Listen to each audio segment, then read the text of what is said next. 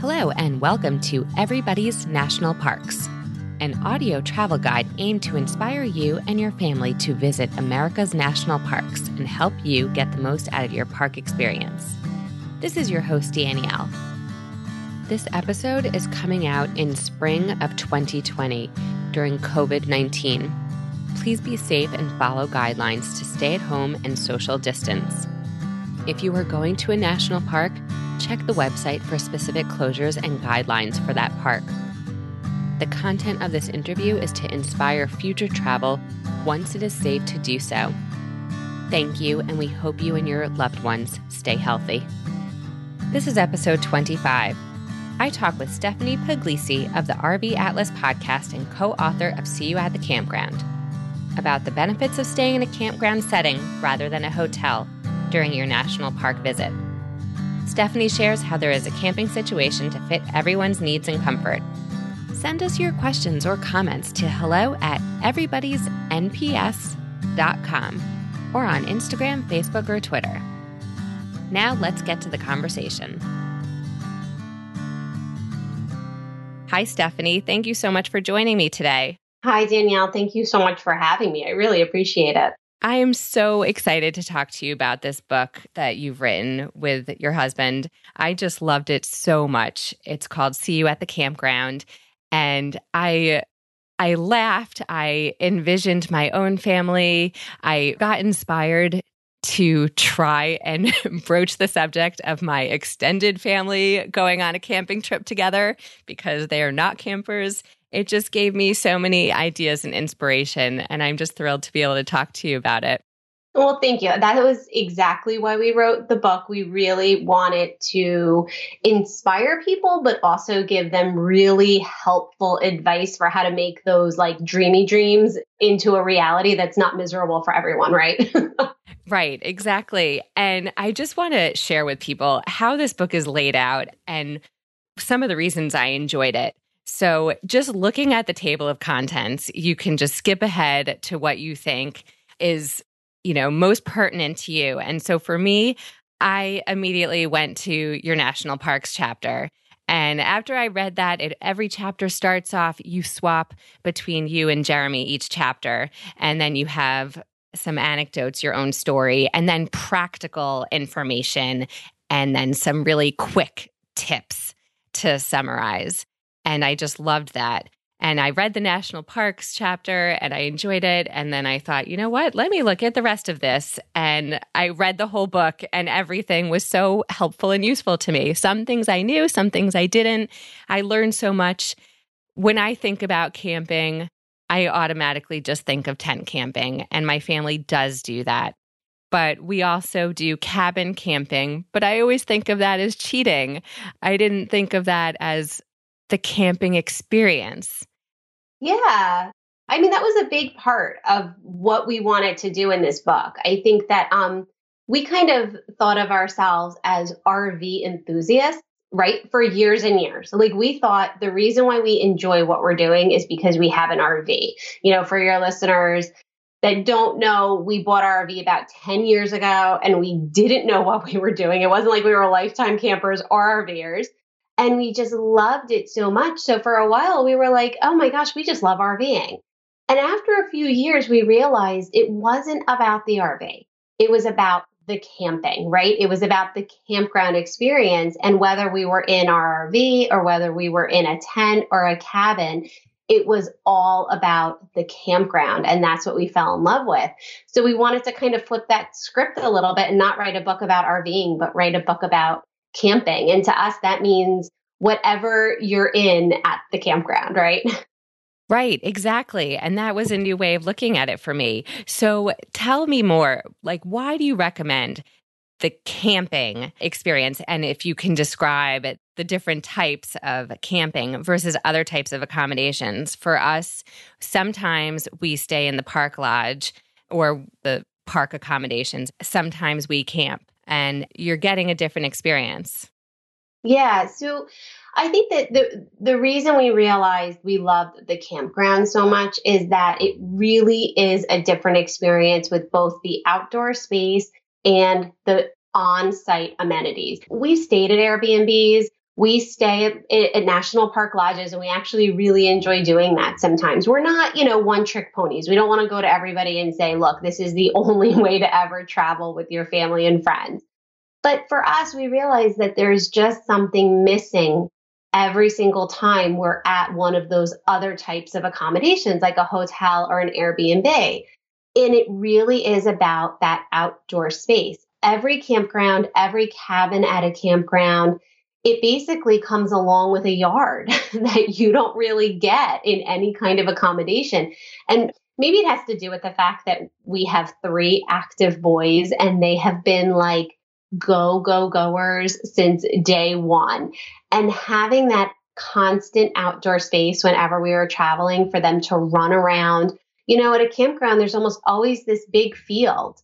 And think about a hotel or even an Airbnb, right? You can get this beautiful big house and it hardly costs any money. Well, how much outdoor space is there always at those places? Well, even if it has a yard, it probably doesn't have a lot of the other things that we love so much about campgrounds, like the playgrounds and all of the activity areas, like where kids are playing gaga ball or kickball or basketball or tennis. I mean, for kids like mine, they will go nonstop from one of those outdoor amenities to the other. And when we don't have that, we really realize it. We're like, wow, we miss. Like last summer, we hiked 12 miles with our kids to a glacier and back. We got back to the campground. Our kids played for hours at the mini golf, bocce ball, and pool that night. And we're like, how do they have any energy left? But they do. And so like the campground is our happy place, I think, because of that combination. I love that. The campground is my happy place. That is so true. And of course, there's the campfire. Yes, that like just brings it every day to a close, right? Like at night, really, when you're at a hotel or at an Airbnb, I mean, if we're honest with ourselves, what are we usually doing? We're in the living room watching TV, even when we're traveling. And when you're at a campground, that just is generally not the case. You're outside around the campfire, and there's just something about the campground that draws you continually outside and also into really social situations with your family. And that's something that we all need more and more these days, when at home we are increasingly, right, like busy and focused on our screens. Right, exactly. For me, I think I love staying in park accommodations in addition to tent camping. And sometimes weather doesn't always cooperate. But when I'm in a tent, I will be very likely to wake up early and watch the sunrise, or be out watching the stars before I go inside for the night. And if I'm inside a lodge or some sort of building structure, I'm less likely to do that. So that's where I miss the camping aspect when we choose not to do it. Can you describe the different types of camping experiences that you talk about in your book? And you say that there's a camping experience for everyone and every type of budget.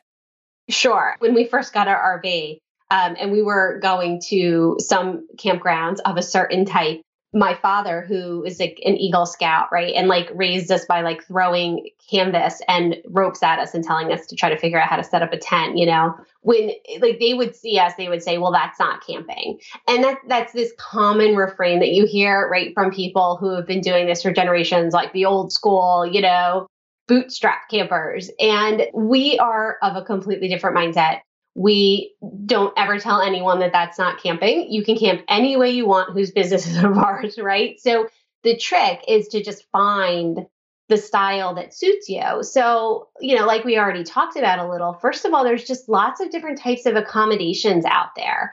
And they're not just limited to private campgrounds, right? Like so many state parks out there right now are really building out their what we call alternate accommodations, like yurts and glamping tents and more like cabins, but a little more lodgy, right? These individual cabin structures that can hold a bigger family. So, these campgrounds out there are really kind of changing, I think, that tone a bit more and providing lots of different ways for people to camp, not just in RVs or on tent sites. And we love this movement in the industry. We think that it's fabulous. And actually, our next book, which won't come out until next year, but it's already done. And it is really more focused on these kinds of really fun alternate accommodations that are out there that can bring everybody into the camping world. But, more than just what you stay in, there's a really big range of the type of campground and the amenities that you can find. If you're one of those people that wants a truly rustic experience, you can have it. There's state parks out there. There's county parks, national parks that have no water, electricity, that might even have barely a bathhouse. They'll just have what are called pit toilets, which, ew for me, but great if you're okay with that. And there'll be like complete pitch black at night, right? Without any of the camper lights or anything around. And you can be just off in the middle of nowhere without a cell signal or anything. But on the flip side of that, there's also these days more and more resort campgrounds. So some people are shocked to find out that there's campgrounds that are costing, $100, $125, $150 a night. But these campgrounds have entire water parks on site, and they have tiki bars and restaurants and go-karts and laser tag and zip lining and wall climbing and ninja warrior training courses. And you can just go from one activity to another all day. So for us as a family of 5, $100 for all of that is a bargain because we don't have to go anywhere and spend any other money. It's right there on the campground for us. So, and then there's everything in between too. There's just some campgrounds that offer the pool and the playground and some other recreational activities. There's ones that are on a river and you can fish right there. So you have to kind of figure out what you're looking for out of the campground experience. And then you need to dive into the kind of campgrounds that will suit that best. Right. So for our listeners, a big expense is lodging, especially if people are not willing to tent camp or need some amenities like a bed and a bathroom. Yeah. And so, keeping the focus on these different types of camping experiences, but with visiting national parks, what are the options and budget? Well, so one of the nice things about the national parks is that they both have campgrounds in them, right? The national park campgrounds, which we can talk about a little bit more. And then most of the time, there's a huge sort of economy of private campgrounds right outside of those national parks. So in the national parks, very few of the campgrounds are going to have a lot of amenities. That's sort of like par for the course when you're doing national park campgrounds. You may have some electric hookups in some, but for the most part, they're going to be what's called dry camping, which is just like no hookups, really simple, really rustic camping. The nice part about it, of course, is that you're going to probably have like ranger programs right there in the campground, right? You're going to be like in the middle of some of the most beautiful places in all of North America. But, if that doesn't work for your family, like flying in somewhere and tent camping, right? Or like even driving and tent camping and roughing it and then like waking up and you're like sore and not really up for taking those hikes or anything. If you want a bed, like you said, a bathroom, you can really take a look at some of the private campgrounds that are usually outside of the national parks. So say, for example, we were at in Glacier National Park this past summer, and we camped at 2 private campgrounds on each side. So we camped on the east side at a private campground outside and on the west side.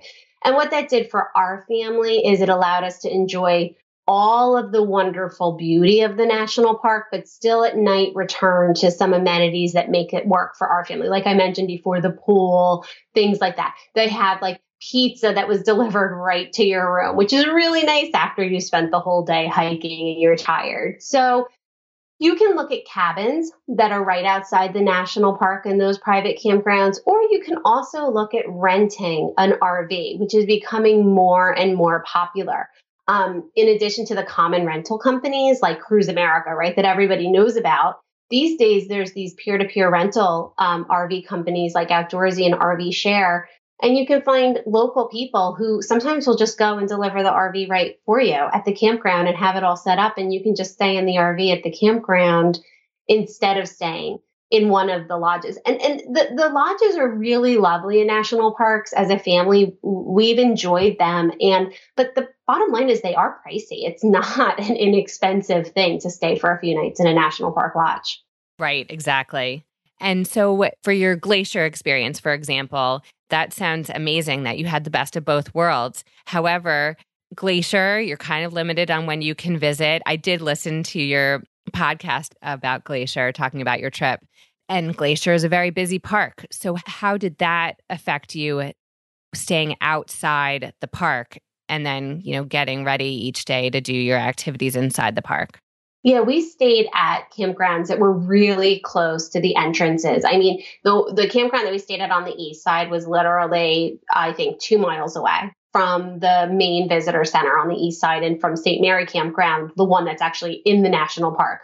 I mean, we could drive 3 to 5 minutes to that campground to see the ranger programs at night. So we definitely do look for proximity. An example of this, I think, is like when we were at the Badlands the year before.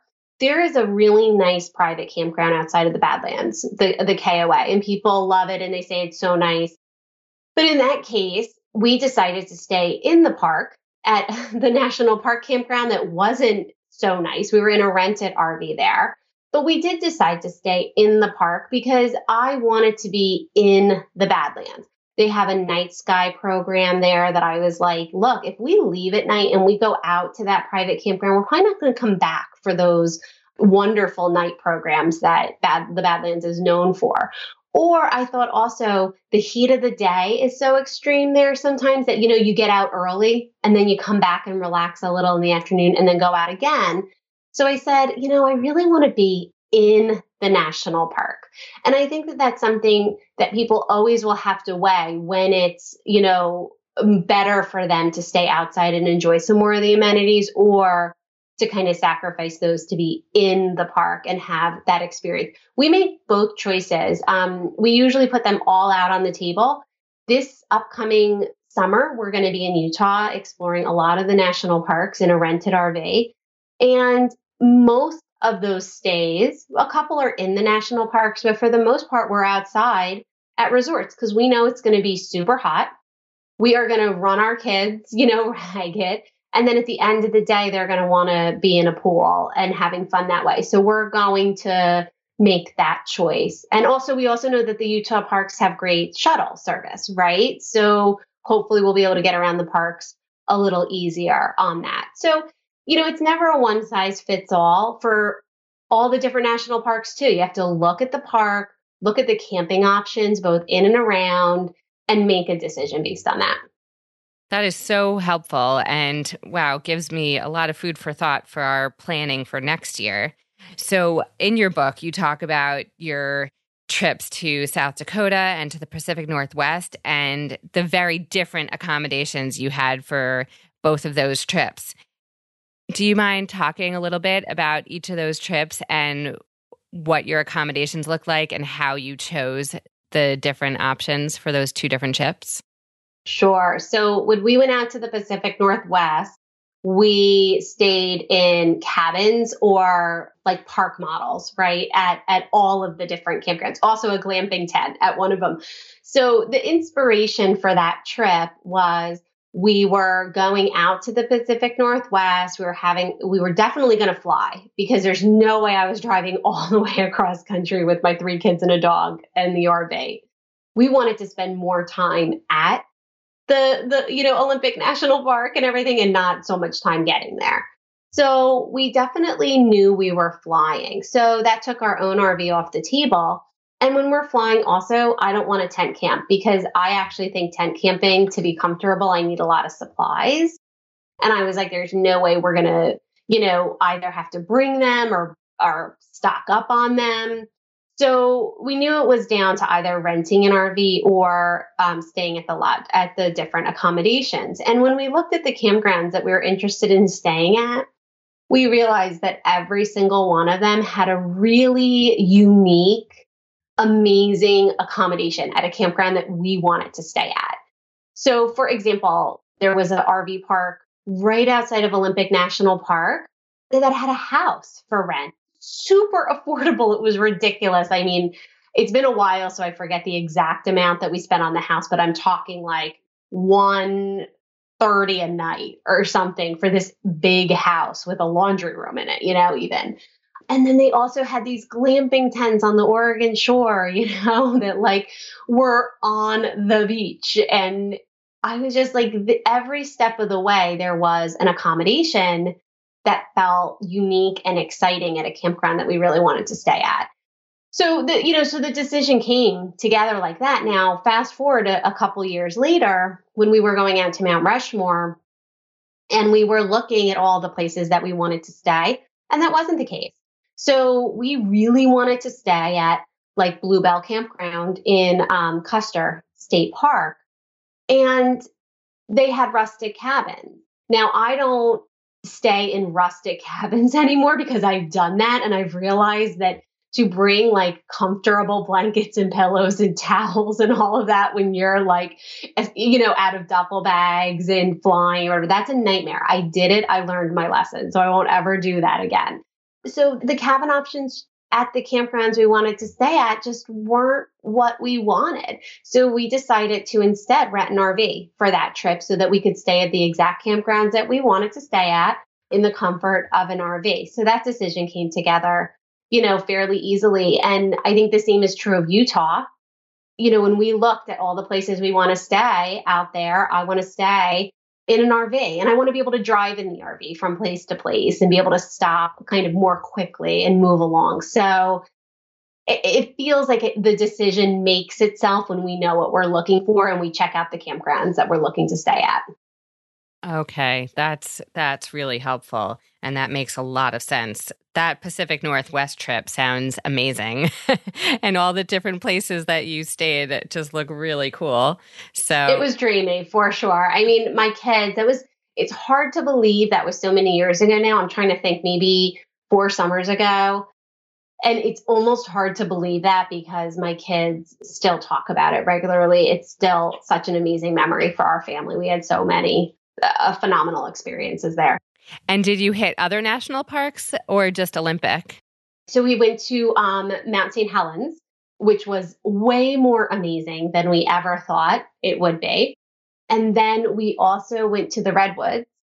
So actually the Dunes is a national seashore, I think, too. So we were in the Dunes in Oregon, and I think they're the National Dunes or something like that. It's an NPS site. I'm not sure exactly the designation. And then we went down to the Redwoods National Forest also in Northern California. So we definitely made a big loop and spent a lot of time in national and state parks while we were out there. And how long was that trip? I think that was 28 days. Wow. Fantastic. Yeah. And that's one of our longer trips. And it's funny because we always try to stay really real with all of our content. And we'll say this on our podcast all the time too. Like, as much as that was one of the most phenomenal trips we've ever taken as a family, it was too long for me. Like, and I think for the kids too, by the time we got to the end of the trip, it wasn't that we weren't enjoying ourselves, because the last campground we stayed at, we went to Crater National Park too. That was the last campground that we stayed at Crater National Park.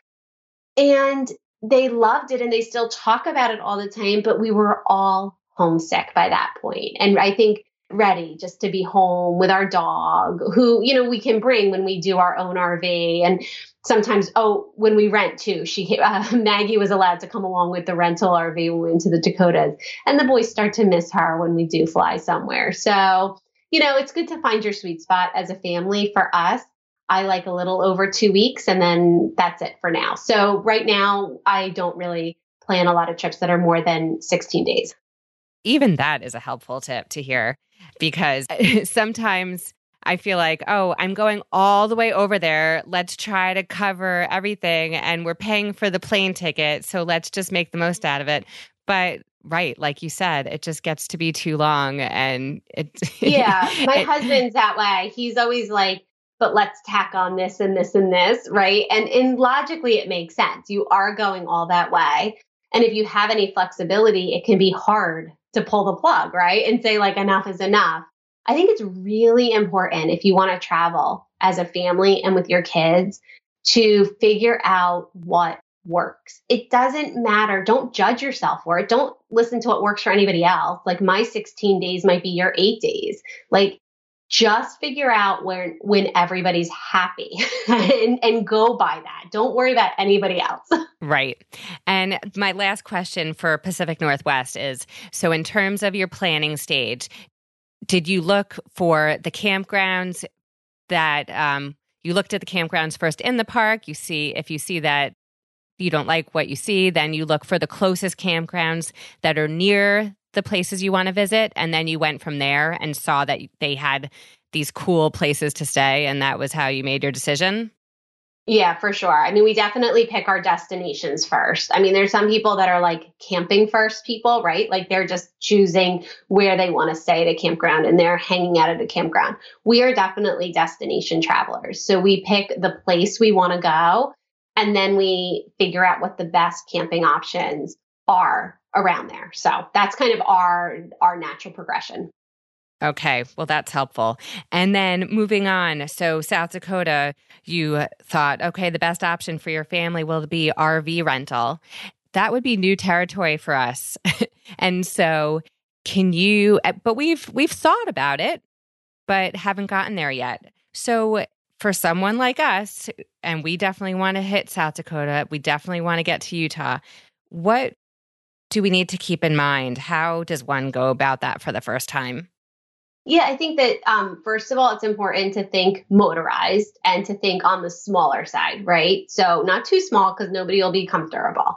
So there's two kinds of RVs that you're going to see when you're looking for rentals. You're going to see motorized, which are the ones you drive, and you're going to see towables, which, hook onto a truck. Now we have an F-250. So for us, we can rent a towable. And if we want to, and we're fine, we're so used to that experience. But actually, if you don't have RV experience, it's going to be much easier for you to adapt to two types, a Class C or a Class B. So a Class C is going to look like that type of like U-Haul truck, right? Like with the cab over the top. And honestly, they really are easy to drive. It feels like you're driving a truck, right? I always remember the first time I've gotten into any kind of RV to drive it and the nervousness that you feel. And then a Class C, it's just fine. You get driving and you're like, this isn't that big of a deal at all. And a Class B are those smaller ones, right? That are like camper vans or vans. And those are super easy to drive, really easy to get around in. However, the storage space in those is really lacking. So if you're the kind of family that's used to everybody bringing a suitcase and like having the suitcase there, it's going to be tricky for everybody to fit in. Whereas a Class C, our family of 5 can comfortably be in a Class C for 2 weeks with all of our stuff and, have room to spare. And usually we rent at about 30 feet, I would say 30, 32 feet, because those are the bunkhouse ones. But you can always stay smaller. We just are used to driving something a little bigger. So it's not as uncomfortable for us to do that. So I would look for people that have really great reviews if you're doing the peer-to-peer rentals. So like I said, we've used both RV Share and Outdoorsy. We look for people that are really supportive and easy to work with. So you might want to message them in advance and see what kind of response you get, right? Like we emailed with the woman that we rented for the Dakotas. We were like, oh, we have a dog. And she was like, oh my gosh, your dog is fine. She's used to RVing, I'm sure, because we were like, she's really good. She was so thrilled that we were going to be able to bring our dog along. And she wanted to know what she could provide for us so that we didn't have to pack it. She was like, well, how many chairs do you need? And so, that really gave us the knowledge that we were working with someone who knew how to make our camping experience the best it could be in a rental. I highly recommend not renting from dealers. I think that most of the time dealers are not very good at the customer service and hospitality business. So a lot of them will just say like, oh, we've got a couple of extra RVs on our lot. Like, let's rent them out. Like it's going to be free money. And they don't really have like the stocking background and like the support staff to make sure that you have a good experience. So I would avoid that. But if you want a whole heck of a lot of support from, soup to nuts, then the company like Cruise America is going to be great. You're going to be driving around in a big bulky thing that advertises their company, right? Which a lot of people don't like because it doesn't look as nice, right? As some of the other RV options, but you're going to get all of their support. And those RVs are actually made for like dummies. Like they run the Cruise RV, the units are actually run down a different manufacturer line. So they're made specifically for renters and they have very few things that you can break, right? Because they're made for people that don't really know what they're doing. So that's a benefit of renting from them as well. That sounds like a good option for first timers who might be a little nervous about it. Oh, for sure, because they're so used to doing it, right? They're going to walk you through the entire process. So it's a very good place to start. It's going to be a little more pricey than your options on RV Share and Outdoorsy. Like the one that we're renting for this summer, maybe I don't remember the exact number, but I think we're renting a Class C bunkhouse, brand new, for about $199, a night. And that includes all of our driving. So you think you don't have to rent a car. Right. It's all in generator use and everything. So it's a good price. So that's an interesting question, actually, because you do talk about how if you're not doing the tent camping and you're doing one of these other options, it's not going to be cheaper than an Airbnb or a hotel, but you're getting the camping experience. But from what you just said, you don't also need the car rental. How does that break down? Well, we say that because I think some people automatically think that's cheaper. And so we just like to adjust that expectation. But the thing with RVing and camping is you have control over so many costs that it can be cheaper. It doesn't have to be, but it can be. So for example, if you're going to rent an RV, right, and you're flying somewhere and you're going to rent an RV and not rent a car, and you're going to stay at the national park campgrounds for say $23 a night, like you are going to save money, right? Like, especially if you're cooking your own food, because a lot of people don't realize like you can go grocery shopping. Like when we got to Glacier, our first stop was the grocery store. So we got to, stock up on all of our groceries and peanut butter and jelly sandwiches for lunch and stuff like that. And if you're staying at a hotel a lot of the time or a national park lodge, you're going to have to pay for meals. And that adds up really fast. There's so many different costs that factor into a vacation that we like to emphasize, like you're in control of your costs at all of those different points. So don't think that you can't directly line up your RV cost with your hotel cost and make a, price line comparison that way. You kind of have to look at it a little more holistically. That makes complete sense. So what is your campground wish list when you're looking for and choosing your campground, no matter if you're doing the tent, the RV rental, or the glamping situation? Yeah, it changes, all the time based on the ages of our kids and where they're at in life. I think that if just Jeremy and I were traveling, by ourselves, it would be like location and beauty all the way. So we would easily stay in national park campgrounds and spend the evenings after long hikes, like just kicked back in our camp chairs, staring up at the sky. But with our kids, really at this point, we don't care about playgrounds anymore, but playgrounds used to be really important. Like a good playground for 4 and 5 and 6-year-olds is the difference between pulling your hair out and getting to relax a little, right? Because you could sit and read a book while they play on the playground. But now our kids are in that area where the pool is really important and additional recreation opportunities. So our boys in particular love a pool. They love a basketball court and maybe a mini golf or, some other, or a gaga ball pit and bike riding, right? If there's paved roads for bike riding, we can have such a relaxing time because our boys will ride their bikes, but shoot hoops at the basketball court, go to the pool. They will just run between all of those activities and it just makes the whole family a little happier.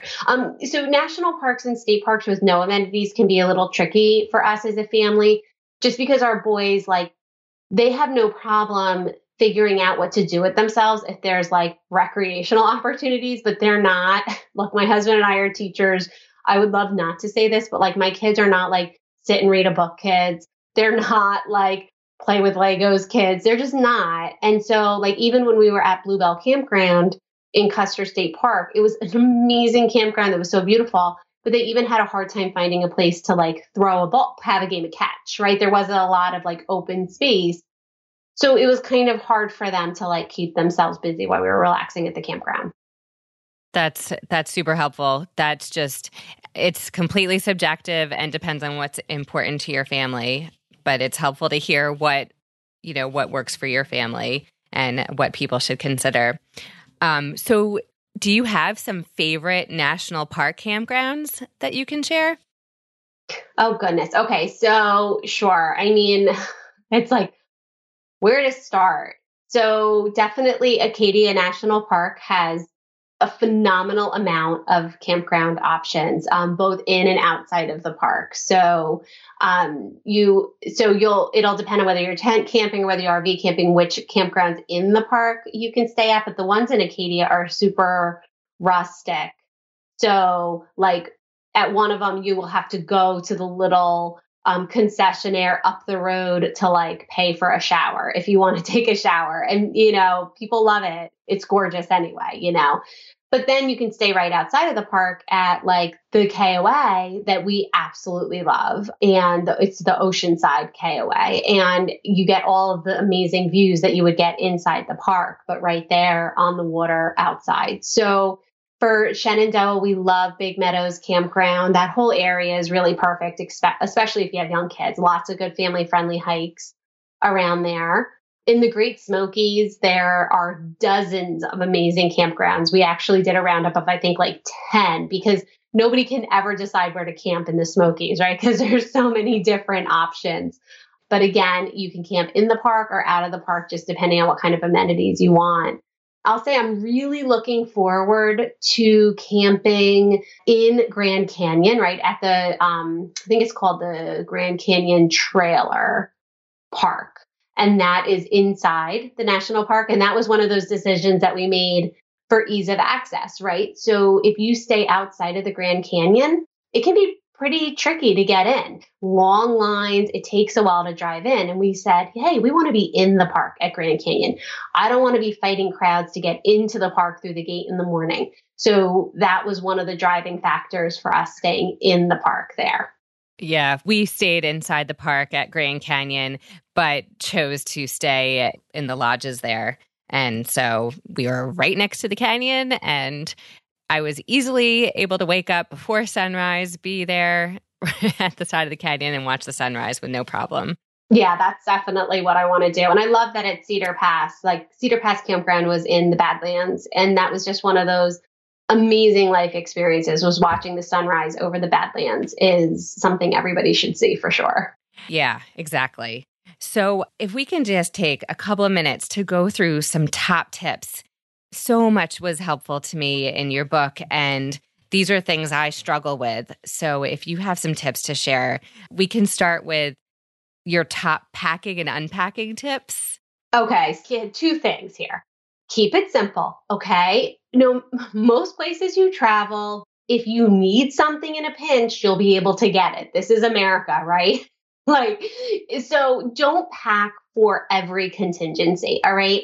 Pack for layers and pack for weather. So those things, yes, you always bring a raincoat, you always bring those extra sweatshirts, but don't feel like you gotta bring your whole house with you when you go. It just takes more time, and more stuff is more energy while you're traveling, right? So keep it as light as you can while still being comfortable would be my tip. And figure out what that is by trial and error for yourself. And then also make your kids get involved, right? Do not spend your kids' whole childhood packing and unpacking for them. Teach them how to do it. It's not that hard. So my kids, by the time I feel like they were 6 or so, get basically checklists. And I've trained them through it, and they know exactly how to pack for a long weekend or for a week trip. They're incredibly involved in the packing process.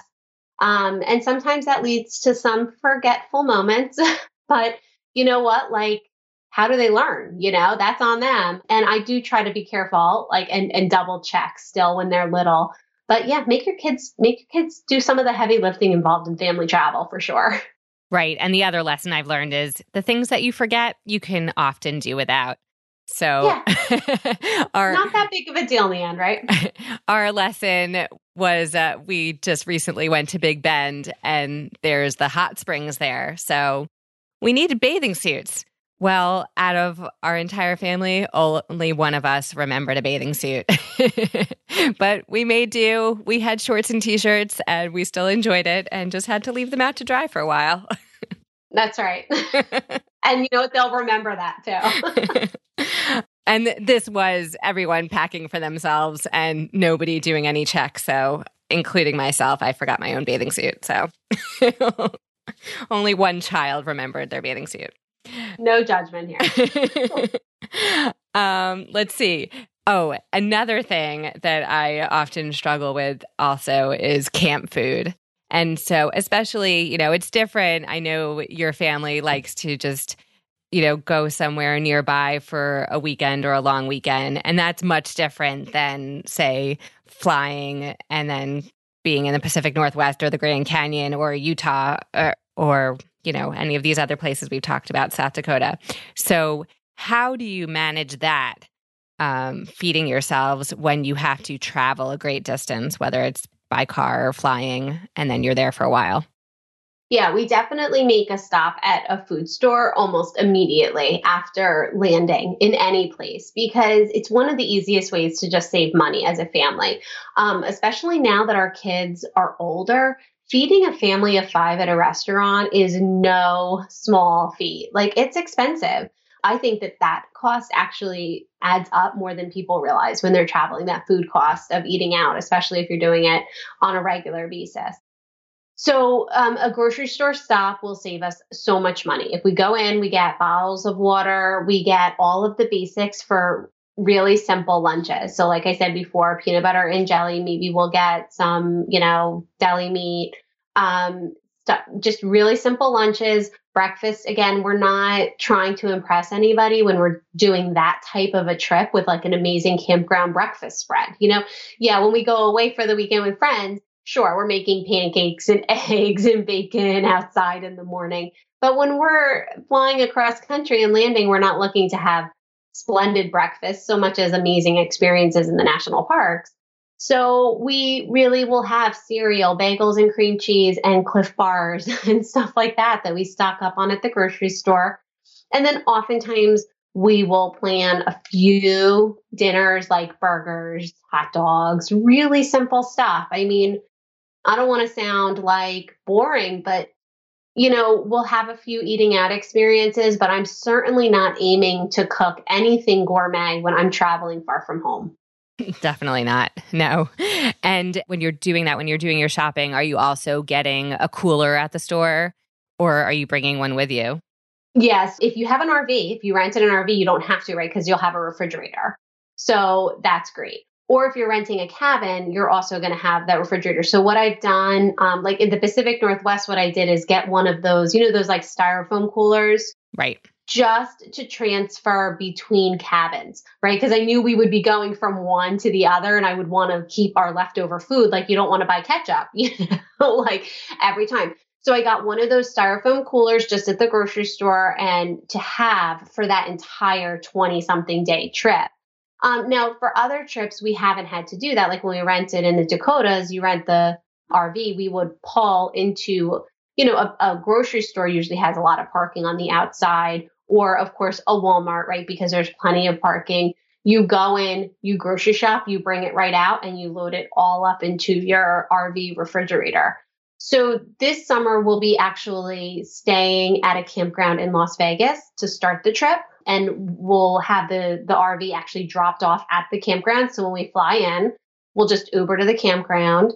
And at that point, I'll find a local grocery store to basically stock us up for the entire trip. So that's the plan. Or, of course, we might talk to the campground owner and say, hey, is there a good, grocery store on the way out of town towards the Hoover Dam that we should stop at? And if they have a good idea, then we'll just say, oh, we'll just wait till tomorrow and stop on our way and stock up. So, we kind of like know how to meander our way around a new destination that way. Right. That's great. But once you get to the park, so at Big Bend, the first grocery store we saw, we just stopped there and got everything we thought we needed. And then we had to fill in some gaps or ran out of stuff. And thankfully, there was the camp store right there in Big Bend, and it had anything we needed that we ran out of. Oh, yeah. Bread, milk, a lot of that stuff you'll have at a camp store. So that's nice. And it's really in the middle of nowhere. So you have to really travel for a store. So that was good. Have you ever had an experience where there is nothing, you've done your shopping, and then you're at the park, but then you can't find what you need? I think that it's never been we couldn't find anything, because I think most of the places are built for tourists. Do you know what I mean? So we've definitely spent more money than we wanted to maybe on dinner because we didn't have any groceries for dinner. Like we had gone through our supplies and we were leaving. Then, we didn't want to like stock up again. And we end up spending way too much at one of those little tourist traps right outside of a national park. And then like, I remember in the White Mountains of New Hampshire, like I really learned that the White Mountains are way more like dispersed than I had initially thought. And we had a more difficult time stocking up on groceries there and like replenishing groceries. Like that was a real surprise to me. So I think I do a little more advanced intel. After that, the White Mountains were a long time ago. And I think I learned from that experience. Like I pretty much don't get myself into that. And I don't mind overstocking on food a little bit. I do try to overstock on things that are a little more, shelf stable. So like Cliff Bars and stuff that like, okay, you're running low, but you can throw everybody a Cliff Bar for breakfast in the morning that you're flying out and nobody will be too grumpy about it. So I've got little tricks up my sleeve that way. But I honestly do feel that in this day and age, like no matter where you are, you're not really that far away. I mean, we've had to drive, say in the Badlands, you have to drive a half hour, but have I ever had to drive more than a half hour, 40 minutes? Probably not. That's good. So selfishly, I have one more question regarding tips. Your top tips for camping with family and friends who are not campers. So me personally, I would love to do some sort of maybe long weekend getaway with my family. I would love to do something at a national park with them. But, there's the cost issue and the travel issue, and there's lots of members in the family, so it gets costly. And they're not going to tent camp. They are definitely of the type that need to have a bed and have a bathroom. Do you have any tips on how to convince a family to, try this endeavor together? Yeah, I would start out by not making everybody rough it too much, right? So there's a lot of places these days that have really nice cabin setups. Some state parks actually have those cabins that are like larger for bigger groups of people, like say they sleep 16 people or whatever, and they're basically like a mini lodge in and of themselves. Or you go to a private campground that has deluxe cabins, right? Which I think a deluxe cabin is one of the best ways to introduce anyone to campground life because they have kitchens, they have comfortable beds with linens, right? My pet peeve in life is like bringing sheets and blankets and pillows to make up a bed when I get to a cabin. Like that is not my idea of a good time when I'm traveling, making beds. So, when you give people that experience and you're like, oh my gosh, let's go to this campground that has deluxe cabins and really nice outdoor space and maybe amenities that everybody can enjoy together, like a really nice pool and maybe a barbecue area, and everybody can just enjoy spending time together. I think people get hooked because that's why us and our friends have so much fun getting together at the campground. I mean, we have local friends. We see each other more camping than we do during our day-to-day lives because it's just so much fun to chill out with a drink at the campground around the fire with your friends. And it's very hard to find that, in the other areas of our life. So I think that, coaxing them with comfortable accommodations would be key. That I'm really excited to start luring my family into this and seeing if I'll have to report back to you and see if I'm successful. Don't make them rough it. And I never even considered it until reading your book. We're always struggling to find something we can all do together for a few days where everyone will be happy. Yeah, I mean, that's the thing is that everybody wants to picture themselves like really off the grid, enjoying nature. And when there's a lot of people, it helps to have some of the amenities for sure. Absolutely. So, Stephanie, I've so enjoyed this conversation and it's been so inspiring. My last question that we ask all our guests is, can you share a favorite family adventure, a family national park experience where the combination of national park and camping, a moment and experience that has been transcendent for you, for your family, where you say, wow, we're so lucky to be able to do this and we're going to keep on doing this? Yeah, I mean, I think that every summer we top out what we did the next summer, as our kids get older and we push them a little bit. So I think, every year I have a memory from the summer before that felt that way. And this summer it was most definite hiking to Grinnell Glacier at Glacier National Park. It was a 12-mile hike. And we had to do a lot of research and preparation in advance to be able to do that with 3 kids. The boys, my 2 older were 10 at the time, and my little guy was 6. And it was not a flat hike. I mean, you are really climbing a lot of elevation. You're climbing along, cliffs, under some waterfalls, in bear country. So you have your bear spray and your bear bells. And, with the older 2, we trained them since they were so little, and they're 10 and they're so athletic. And it was just I really wasn't worried about them. I knew that it would be a strain, but I also knew that I was kind of dragging a 6-year-old, a little far beyond the boundaries of what a typical 6-year-old can accomplish. I knew that I needed to do this. I wanted to see that glacier before they're gone. And it was just a really important experience for me to have. And I had faith in him, but watching them do that hike and afterwards, I just had a feeling it's rare to have as a parent, I guess, you just have those moments where you're just wow, you just blew me away. You did this. I can't believe you did this. I would never have done this at your age, And they were so proud of themselves. And we had this experience that I know that 30 years from now, 40 years from now, we will all remember that day so crystal clear, So so many days of your life just fade away. And that day I know is going to stay with us for a long time. That's awesome. I wonder if we can manage that. We are actually going to Glacier this summer. So, wow. It's a pretty amazing experience. I really never considered a 12-mile hike for my family, but maybe we'll have to start training. Yeah, you got to do it.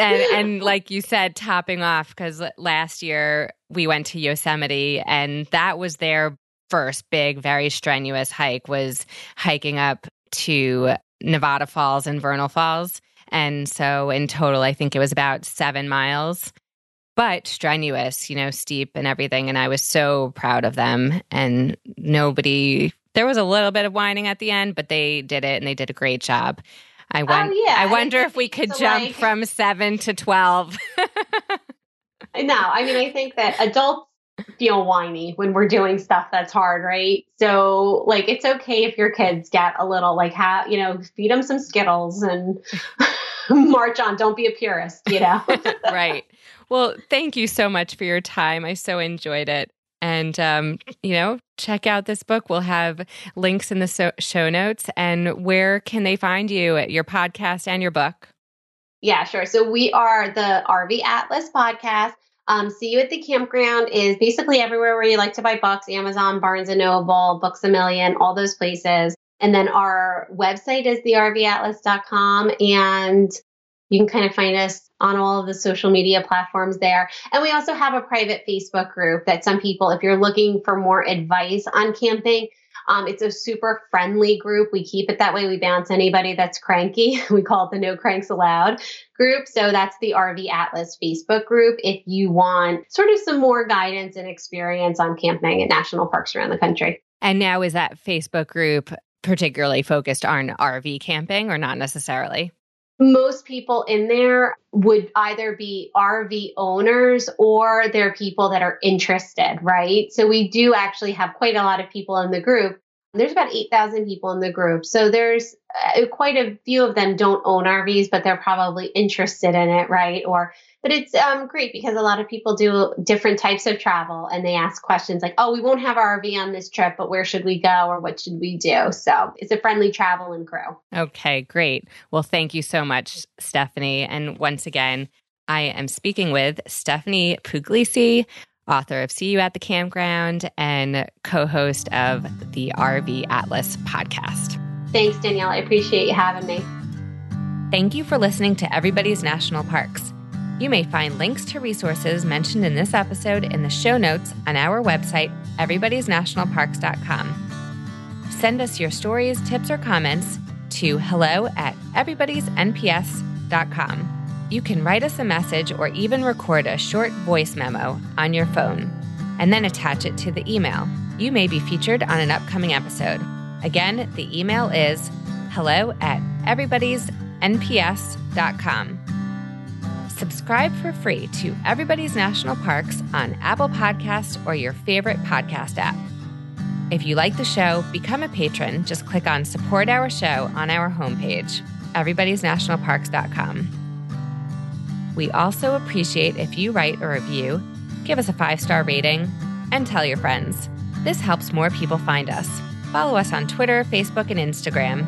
We love to hear from you from the parks you are visiting, so please tag us at #EverybodiesNationalParks. Most of all, enjoy exploring the national parks with your family. Bye for now.